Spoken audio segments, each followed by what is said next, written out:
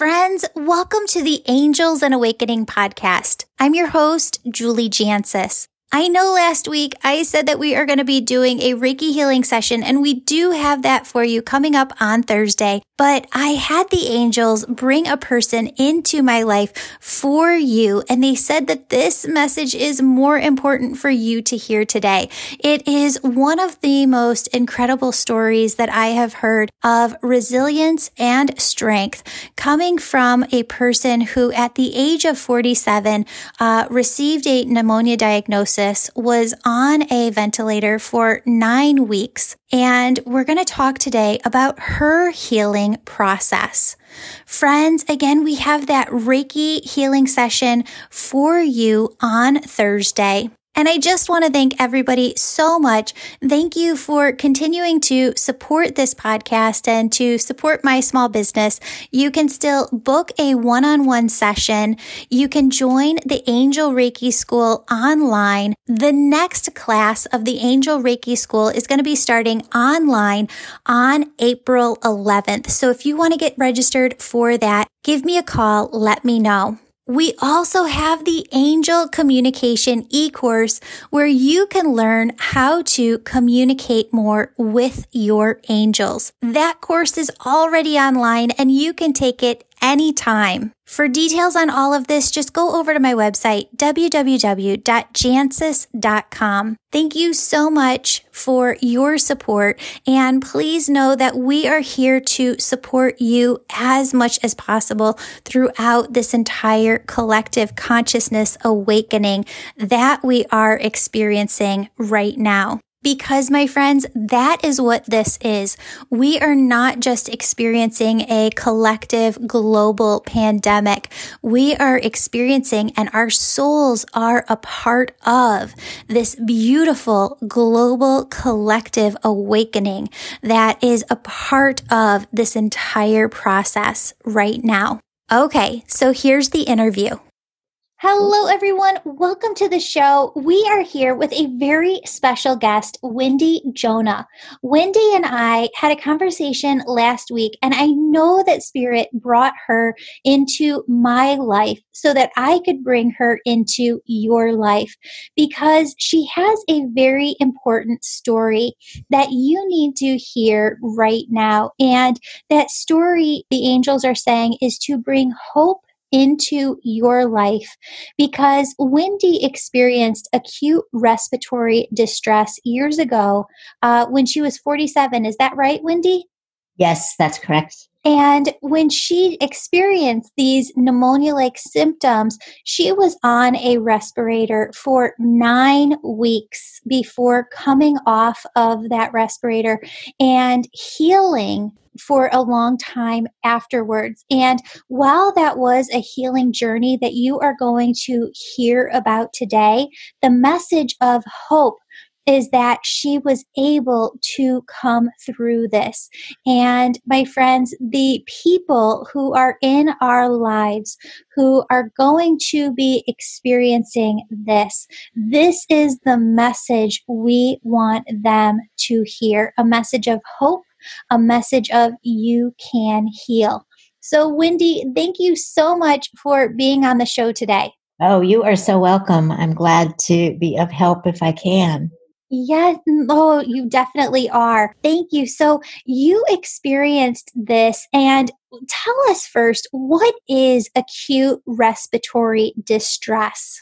My understanding, and I'm not a doctor or it's not a real scientific explanation, but your lungs become almost like the x-rays they're white.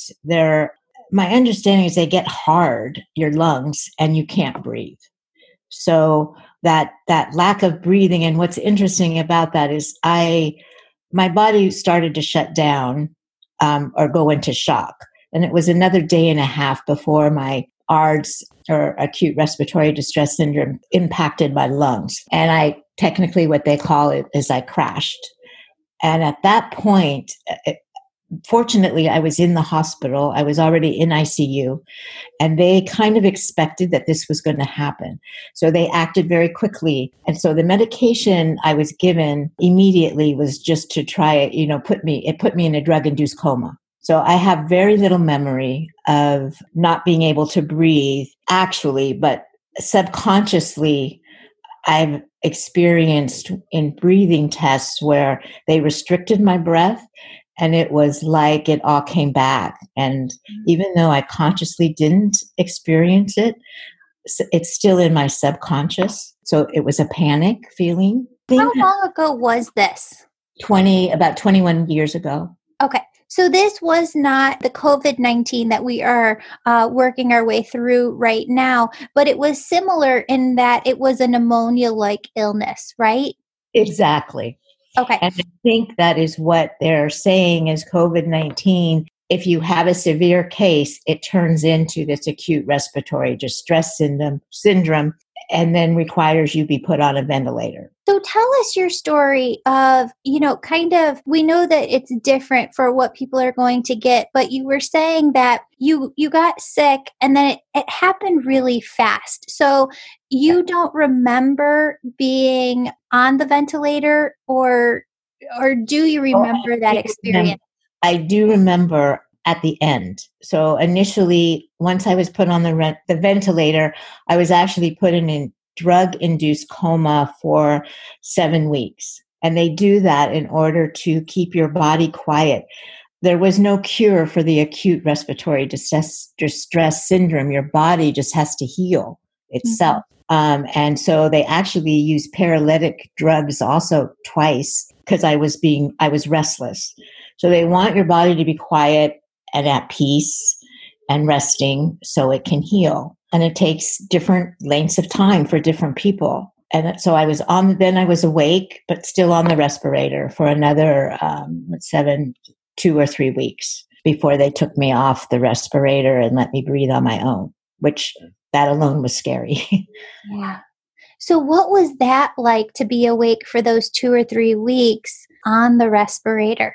It's kind of interesting because it was not what I would have expected given my personality, which to me said, when you're in a coma, you hear what's going on around you, whether you can remember that or not. It's in your subconscious because I woke up, I could not move, I could not speak, I could not move my fingers, nothing. And I didn't panic. I was restful, I was relaxed.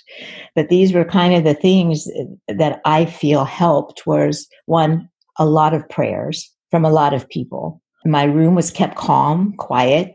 They played healing music. All of those things, I think, kept me kind of relaxed and not scared. I didn't wake up frightened. I didn't know what happened. I had no idea what acute respiratory distress syndrome was, but it was. And then it was scary. It was scary, but I wasn't scared. But as I moved forward, I didn't want to change anything that was happening. I didn't want to coming off the respirator was scary. Sitting up in bed, trying to get me up was very scary because I felt safe staying exactly where I was. So those are a lot of things I think that are happening subconsciously that were not, I couldn't explain it then. Sure. But it took a lot of understanding from the doctors and patients to help me get past and get through the whole experience until and I also then had to accept responsibility that it was up to me to get better and it was only I could move this along and recover. And that just doesn't happen overnight. This is a process of us actually processing what's happening and finding that courage and that strength to move forward, right? So yes. How long did that process take for you of getting to that point of realizing, okay, I have to fight here. I have to fight to come back? Probably was 7, 8, 9, about another month. It took about 4 weeks. It just took a long time. What seemed like a long time. It took a week to get me to sit up on my own. With help, but but actually sit up and sit in a chair and put me in a chair. Because when you have been laying in bed for 7 weeks, you lose all muscle. You can't move yourself. And it's like you have to learn to walk again.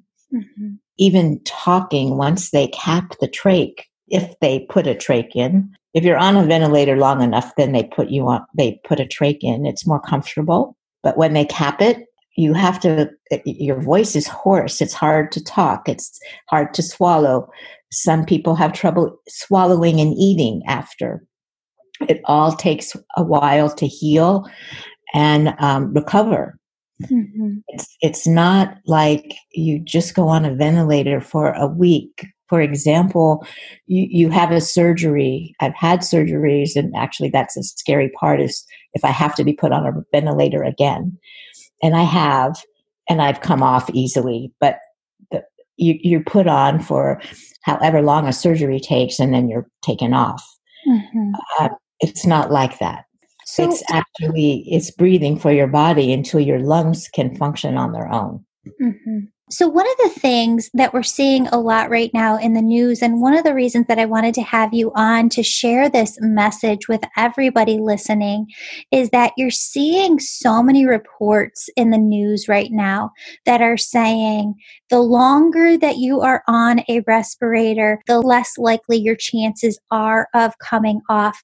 And while that may be true statistically, what the angels want, and God, for everybody listening, is to really hear and absorb Wendy's energy and story into their hearts, because 9 weeks is a long time. And here you are, and you are healthy, and you're happy, and you did it.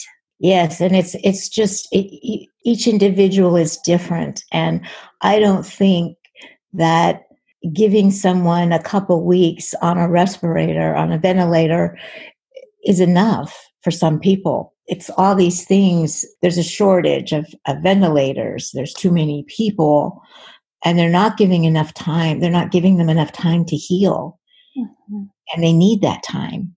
And basically, I think one of the biggest things was prayer. And one of the things I did say as I recovered was that I have a lot of angels that were looking after me and giving that healing energy to the patient. I actually had my doctor in ICU, who I'm still friends with today, is actually does healing, energy healing for breast cancer patients now. Mm. And she's a pulmonologist.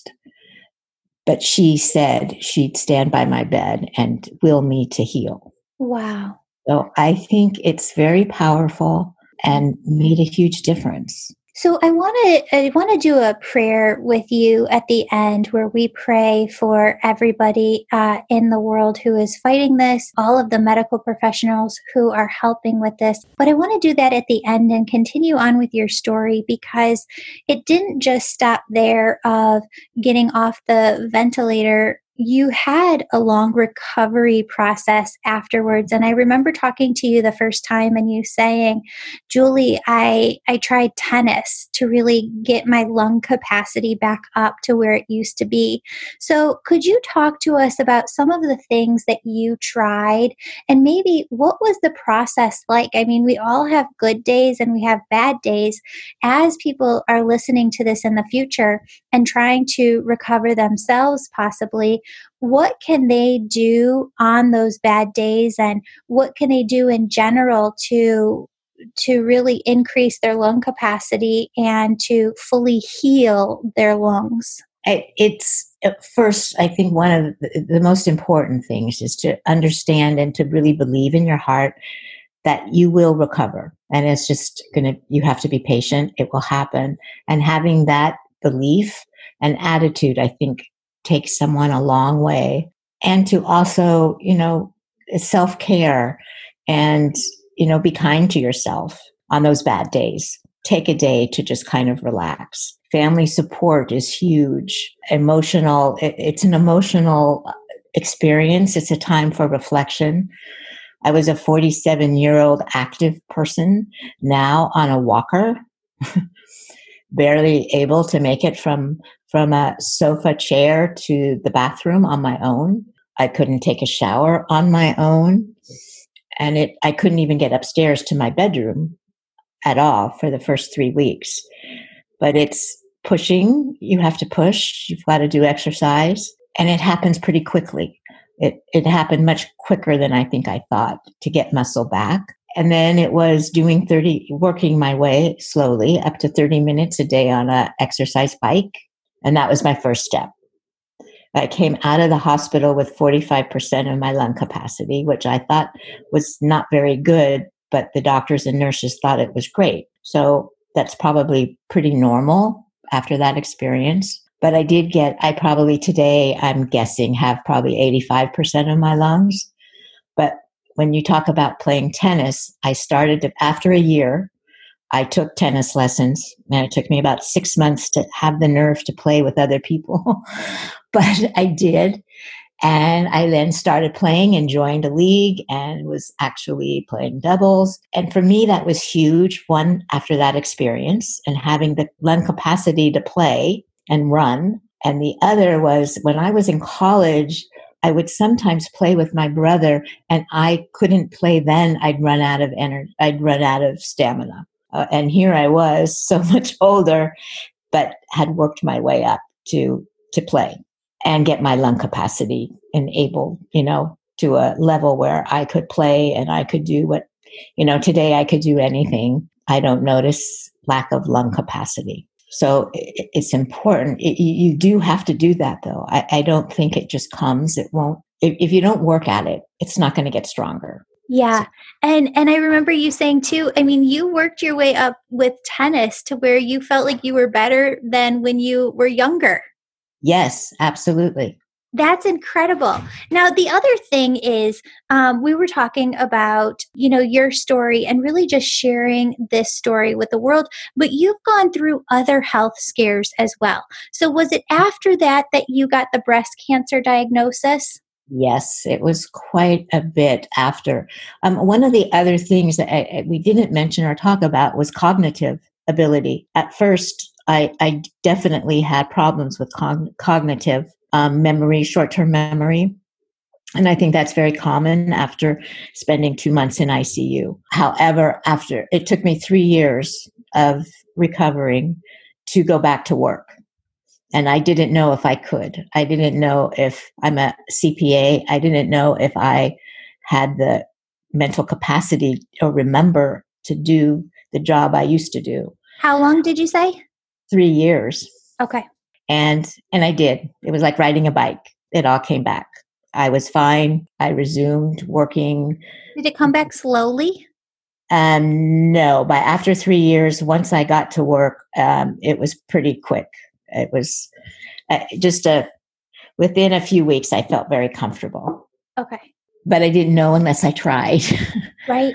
And so how many years was it after that? 1998, I had ARDS and I had breast cancer in 2005. So 7 years later. So I had breast 3 years. Let's go back to that for a second. So 3 years to go back to work. Was that just to regain the cognitive, or was that you feeling physically healthy and ready to go back? Both. Okay. It was both. Yes. Yeah. I didn't know if I'd be able to return to work. And at that point, I felt that I was ready. One of the other questions that the angels are saying to ask so that people have this information, we've touched on prayer, which is so meaningful and so impactful, but what other ways can caregivers, or, how were people there for you? And because there's going to be so many people caregiving for other people who are going through this. I'm sure there's a lot of need for patience, but what can people do as caregivers? Keep the environment positive. Don't let people, even if someone is in a coma, like I was, drug-induced or just go into a coma, medical coma, you can hear. I have very vivid memory. It was like dreams, but they're very vivid. And I can even explain them today. And it was hearing exactly what was being said in my room, but putting it in a different context. Like I felt I was being wheeled out of an airplane coming back from a trip, and I was really being wheeled on a bed to get the trach taken out. Yeah. Or put the trach in, I'm sorry. I can connect those dreams to what was going on in my room. So it's very important to keep that environment positive, comforting. Mm-hmm. And one of the things that was so important, and I don't know if it's even possible in today's environment and what's going on with COVID-19, but it was putting pictures of me up on the wall and of my family, important for me, but had an impact on the medical staff. Later, I learned that by seeing me when I was healthy and, vibrant, they started to look at me as an individual and not as just a patient. And that made a difference for them, because I think they're trained to not connect with the patient or the individual. And that's how they have to deal with what they do. Mm-hmm. But there was a connection, because one of my doctors, as I was waking up, came and said, you came, and she showed, you came so close to not making it. I didn't think you would. And she started crying. And I thought, she's an ICU doctor. Wow. And so that's where I learned that those are little things, and having people around. And that's what's a little scary to me right now, is that your family can't be with you. Mm-hmm. But maybe they can be with you in thought and prayer. Well, I wonder if it would be impactful too, if somebody is in a medical induced coma, to even have that call, so that the nurses maybe can turn on that cell phone in the room. And even if that person isn't conscious, and you're saying that they're still hearing, just hearing a loved one's voice. Oh, that is a great idea. Yeah, because let me tell you, distance energy isn't bound by time or space. So energy flows through everything. And for everybody listening, it doesn't matter if you are physically in the room of the person you love. It doesn't matter if you're at the hospital. You can send your energy to them by feeling the energy from your heart chakra. You can even feel energy coming in through the crown of your head, through your hands, through the palms of your hands, and see yourself directing the white light, pure love energy of God to the person who is sick, and sending them that energy through you as the channel to help them get better. Absolutely. Yes. Yes. And I think we also have social media, which I think can help bring more prayer, gathering people together to intensify that energy. I think that's important too. They didn't have that when I had it, when I was sick. Yeah. But my husband did send out emails like almost every night. And that led to other people. And even I used to work at another company, and they, at staff meetings, they would say prayers and give updates. And I think all of that was so, so important. Yes. So let's continue on with your story too, because you did not just fight this. You are an amazing, amazing, miraculous story of having then been diagnosed with breast cancer. You worked it out of your system, and then it came back a second time. And your resilience, your strength within your energy is just so beautiful, Wendy. And I'd love it if you wouldn't mind sharing this story with our listeners, because I want them to hear just the resilience of the story itself. Thank you. It was all a learning experience, and just things kind of came to me, maybe because they were supposed to come to me. But when I was diagnosed with metastatic breast cancer, it's in my bones. I really thought I had like 2.5 years to live, as far as, what I could find on the internet and what the average lifespan is. But I very shortly after diagnosis read a book called Radical Remission. And there are common threads of people who survive all kinds of cancer, maybe being sent home to hospice to die, but then recover. And one of the biggest takeaways for me was spirituality. And I didn't quite know what that meant when I read it. So then I started a process of discovering what that meant and learn meditation and learn prayer, energy healing, acupuncture, and I do them all. And I also changed my lifestyle, my eating, exercise, self-care, elimination of stress, all of those things. And I think they have all worked. And my cancer has not spread. It's a little smaller than it was, a tumor. It's still there. They say it won't go away. It's not curable. But I feel better today than I felt 10 years ago. So I really believe I can live another 20 years. That's incredible.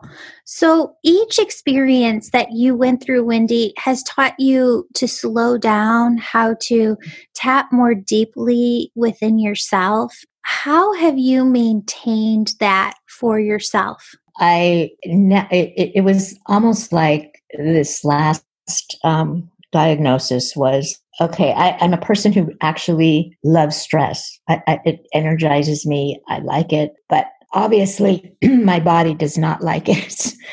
And so it was almost, I felt like it was God's way of tapping me on the shoulder and saying, okay, you need another reminder to stop, slow down. And this last time I took the advice.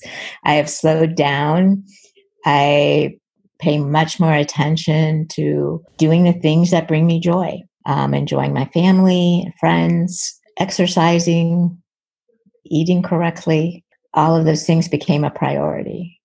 Spirit's coming in and your angels are coming in saying that before all of these diagnoses, it was hard for you to put that attention on yourself or to stop and take care of yourself in that way.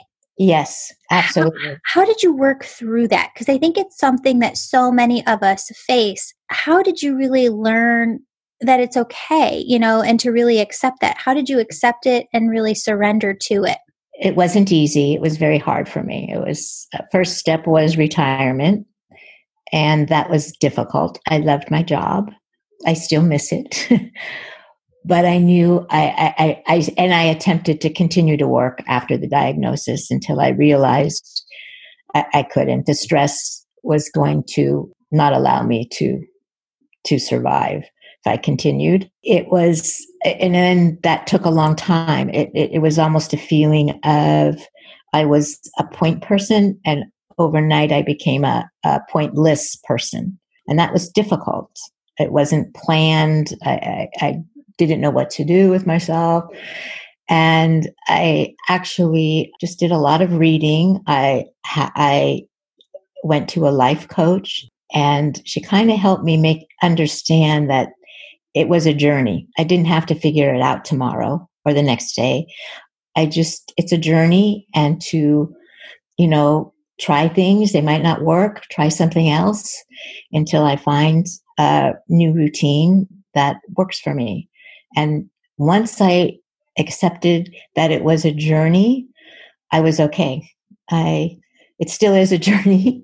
And now with this situation and being in the house and sheltered in place, it's another journey in finding a new normal. And I'm much more comfortable with it today because of the experience I had. That's fascinating. That's the second time somebody's repeated that phrase in that way to me today. I had a session with a woman who said, we have to figure out what we want our new normal to be. And I thought it was so interesting how she phrased that. We have to figure out what we want our new normal to be, because that new normal could include all of the shoulds of society, right? It should be this or it should be that. And yet what I find within my own life is I've had to look back and say, okay, no, I have a 9-year-old daughter who needs my help with schoolwork, and I still have to be a wife, and I have to maintain my home. And there's so many other things that need my attention. And while I want to just hop in and be able to be a caretaker for everybody, I have to limit the amount of activities that I'm doing right now to my sessions and the podcast and the Angel Reiki School, because that's all I can have on my plate right now, and that's enough. But it's fascinating that we're all having to take a look at this. No matter what side of it we're on, we're all impacted in the way of what do we want our new normal to be. Absolutely. And it's change. We don't always feel comfortable with the change. And sometimes we just don't know what to do. I've found like my day goes by so quickly, but I'm not accomplishing anything, and that doesn't feel comfortable. I'm laughing because I feel the same way. I know. It's okay. Well, where did my day go? I can't figure it out. Yeah. But it's time we're spending doing things that we're not even realizing we're doing, like watching the news, things I didn't do before. But being patient with yourself and being kind to yourself that, okay, it's going to take a little experimenting. I actually yesterday signed up for a couple online courses, things I'm interested in, and hopefully try to structure my day because that seems to work better for me. And kind of trying to take a step back and what does work? What was it in the past that worked well for you, and what are you missing? Yeah. And how can you create that in a different way? Yeah. And not being scared of trial and error, right? I mean, we try something, it doesn't work. Okay, we try something else. Exactly. You can't be afraid. I can't say how many things I've tried and said, nah, that's not going to work. Yeah. You know what else is coming to mind is this saying that my mom just channeled through a long time ago. I don't even think she would call it channeling, but she was in prayer and she wrote down one day, seek comfort in uncertainty. And my angels just showed me that, and they connected it with light energy to everything that you went through. I mean, I think about where we are today as a collective consciousness of no one knows precisely what is going to happen in the future months. And yet you didn't know. I mean, you were in these tough situations where I can't imagine waking up in a hospital bed and being peaceful, but knowing that I have this long recovery ahead of me, or getting that diagnosis and not knowing, having that uncertainty. How did you find peace or comfort with uncertainty itself? That was hard because I like to know what's going to happen, and I'm always in a hurry. And this was maybe a lesson I needed to learn to be patient. It will happen, but I have to work at it. There was a thought I had that was interesting as I was recovering in the hospital. It was realizing at one point that I have to do this myself. It's up to me from now on. I can't write a check and have someone do it for me. And that was a big message because I chose to work and have a career. So there were things I didn't have to do, and I could pay someone else to do while I did what I wanted to do. And it was like, no, this is something you have to do. It's up to you. No one's going to help you from this point forward. Mm-hmm. So I felt like the nurses, the doctors helped me to that point. But if I wanted to go all the way, I had to do the work. Yeah. And we have good days and bad days always, right? I think it's so funny because I think a lot of human beings think that they're bad or they're wrong for having down days, but truly everybody has ups and downs. It doesn't put any medical diagnosis on us.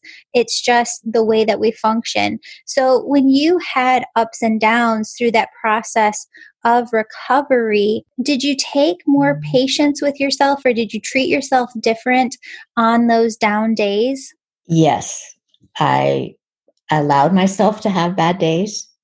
And I think one of the important things and all of the challenges that I have is that I accepted responsibility for them. An example is when I got breast cancer. Okay, I'm stressed. I had a lot of stress in my life. I don't really eat properly. I'm not exercising. I took responsibility for getting the disease. And I think that helps in recovering. I'm not blaming. I'm not, saying, why me? it was me. And if this is the end of my life, okay, it's cut a little short, but I have had a great life. So I'm appreciative. I had gratitude. And I think that's how I treated it. I never treated it as a negative or angry or, why is this happening to me? I don't want it. Of course, I don't want it, but just acceptance. And a bad day is, okay, I'm going to rest today. And I still do that today. I'm really tired. So, okay, I'm not going to do my exercise for today. And that's okay. And feeling okay with that. I think that's important. You have to be kind to yourself and generous with yourself. Yeah, you really do. There are a lot of people who might within themselves have the initial gut reaction, or maybe it's their egoic mind that brings it in of, yeah, but I didn't ask for this coronavirus, or, I didn't bring this into my life. What is a thought corrective way that they could choose to turn that around and not feel sorry for themselves, but really take ownership and allow that ownership to thrust them forward into healing? I think the way I would approach it is, for some reason, I don't know how getting the virus, that's no fault of anybody, including yourself, unless you go out and not, follow the guidelines. But I would just think if I got the virus, I would just feel okay. I would visualize a healthy person myself as being healthy, meditate and take care and do the things in order to let my body heal. Mm-hmm. Yeah, because the more that we do that and the more that we stay in positivity, like what Spirit shows me is if you have this graph and this squiggly line where you have just little ups and downs every day, if you have little downs, it's easy to pick yourself back up. But what Spirit shows me is that when we attach to the negative thoughts and when we attach to the woe is me and why did this happen to me, it can take us down much, much further. And if we look at it like a big roller coaster dip or drop and having to come way back up high, that takes so much more work and so much more effort than choosing positivity. And I saw a quote, which I put on Instagram recently, that said, "Staying positive doesn't mean you won't feel sad or lost. It just means you know the universe has your back and you're gonna be okay." So we allow ourselves to have those down days, but not go so far down where it's so much harder and so much more work to pull ourselves back up and out. Yes, I love that. I love that quote. Yeah. Wendy, so you have been through so much, and I'm just wondering, is there anything else that you want to talk about today? Any other tips for people who might be experiencing COVID-19 themselves or caregivers? Just to keep a positive attitude and, pray for them, send them positive energy. I don't know if there's even a cure for this virus. It's just it probably has to run its course, but by positive energy and good thoughts, I think it can go a long way. One of the things I did do when I had radiation for the metastatic breast cancer, I laid on that bed every time and just visualized that those zaps were just zapping. I could actually visualize it like a Star Wars battle, that the radiation rays were just zapping that cancer tumor. And I did that every time. And I think that makes a difference. That's fantastic. Well, what I want to do right now is, you're such a beautiful healer yourself too, Wendy. And I know that there's such big things coming in your life of just sharing your message more. So anytime you want to come on the podcast, you just let me know. But I'd love for us together to just say a prayer for everyone out there, and really all of the people who are impacted by COVID-19, either having it themselves or caretaking for other people. Absolutely. I would love to. Dear God, we ask you to take all angels possible and surround every person who comes down with COVID-19, we ask you to surround them with angels who are going to help restore their strength, restore them to full health. God, we ask you to stream down your energy right now, stream down your pure white light, love, radiant energy to the entire world. We can see it within our imaginations, that white light streaming to every person surrounding the entire world. We can see you putting angels next to each person who is sick. And also, God, please surround every medical professional, every person who works in a hospital, nurses, doctors, hospital staff and administrators, every single person working at a hospital. Please surround them with angels. Give them the strength, mind, body, and soul to help every single person that comes in. But God, also please give them the strength to care for themselves right now. Show them what they can do to keep themselves strong mentally, emotionally, physically. Give them the intuitive sense to know what to do to help themselves right now so that they can stay strong for the rest of us. And God, we just ask you to put angels with all of the caregivers as well. Everybody who is going to be going through an extensive recovery. God, please put in our hearts what to do as caregivers for everyone that we're taking care of. Help us to come together as a collective consciousness to pray, to remember to play healing music, to remember to keep all of our vibrations positive for everyone around us at this time. I'm going to ask everyone to just add in their own prayer for a moment of silence right now. Okay, thank you everyone for praying with me. Wendy, thank you so very much for sharing your time with us. I cannot tell you how much I appreciate you being here with us today and you sharing your story. You are just a miracle, and you have so much strength and resilience. Thank you so much for having me on your show. Yes, of course. Have a great day. Okay, you too. Bye-bye. Bye. Friends, thank you so much for being here today. Thank you so much for listening to the show. We are looking for your angel stories.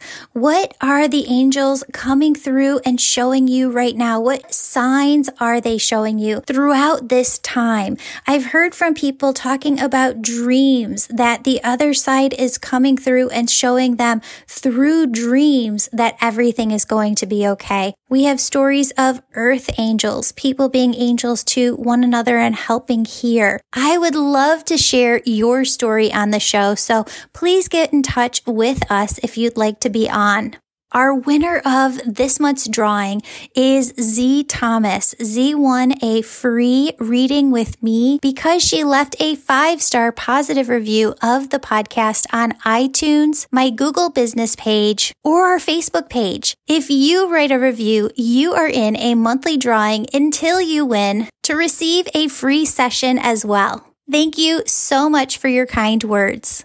One more thing, friends, we are really looking at how can we best support you throughout this entire process. And if you have an idea, please reach out to the office. We're also talking about this over on our Facebook group, the Angels and Awakening Podcast Tribe. We want to know from you, what is it that you need right now? What are you struggling with?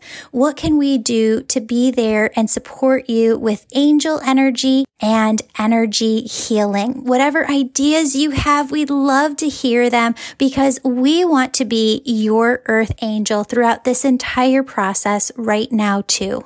Thank you again, friends, for being here. You know, I love you, your loved ones, God on the other side, your angels, they all love you so much. They are sending you their love right now. Please open up your heart to all of the unexpected blessings that they're bringing your way.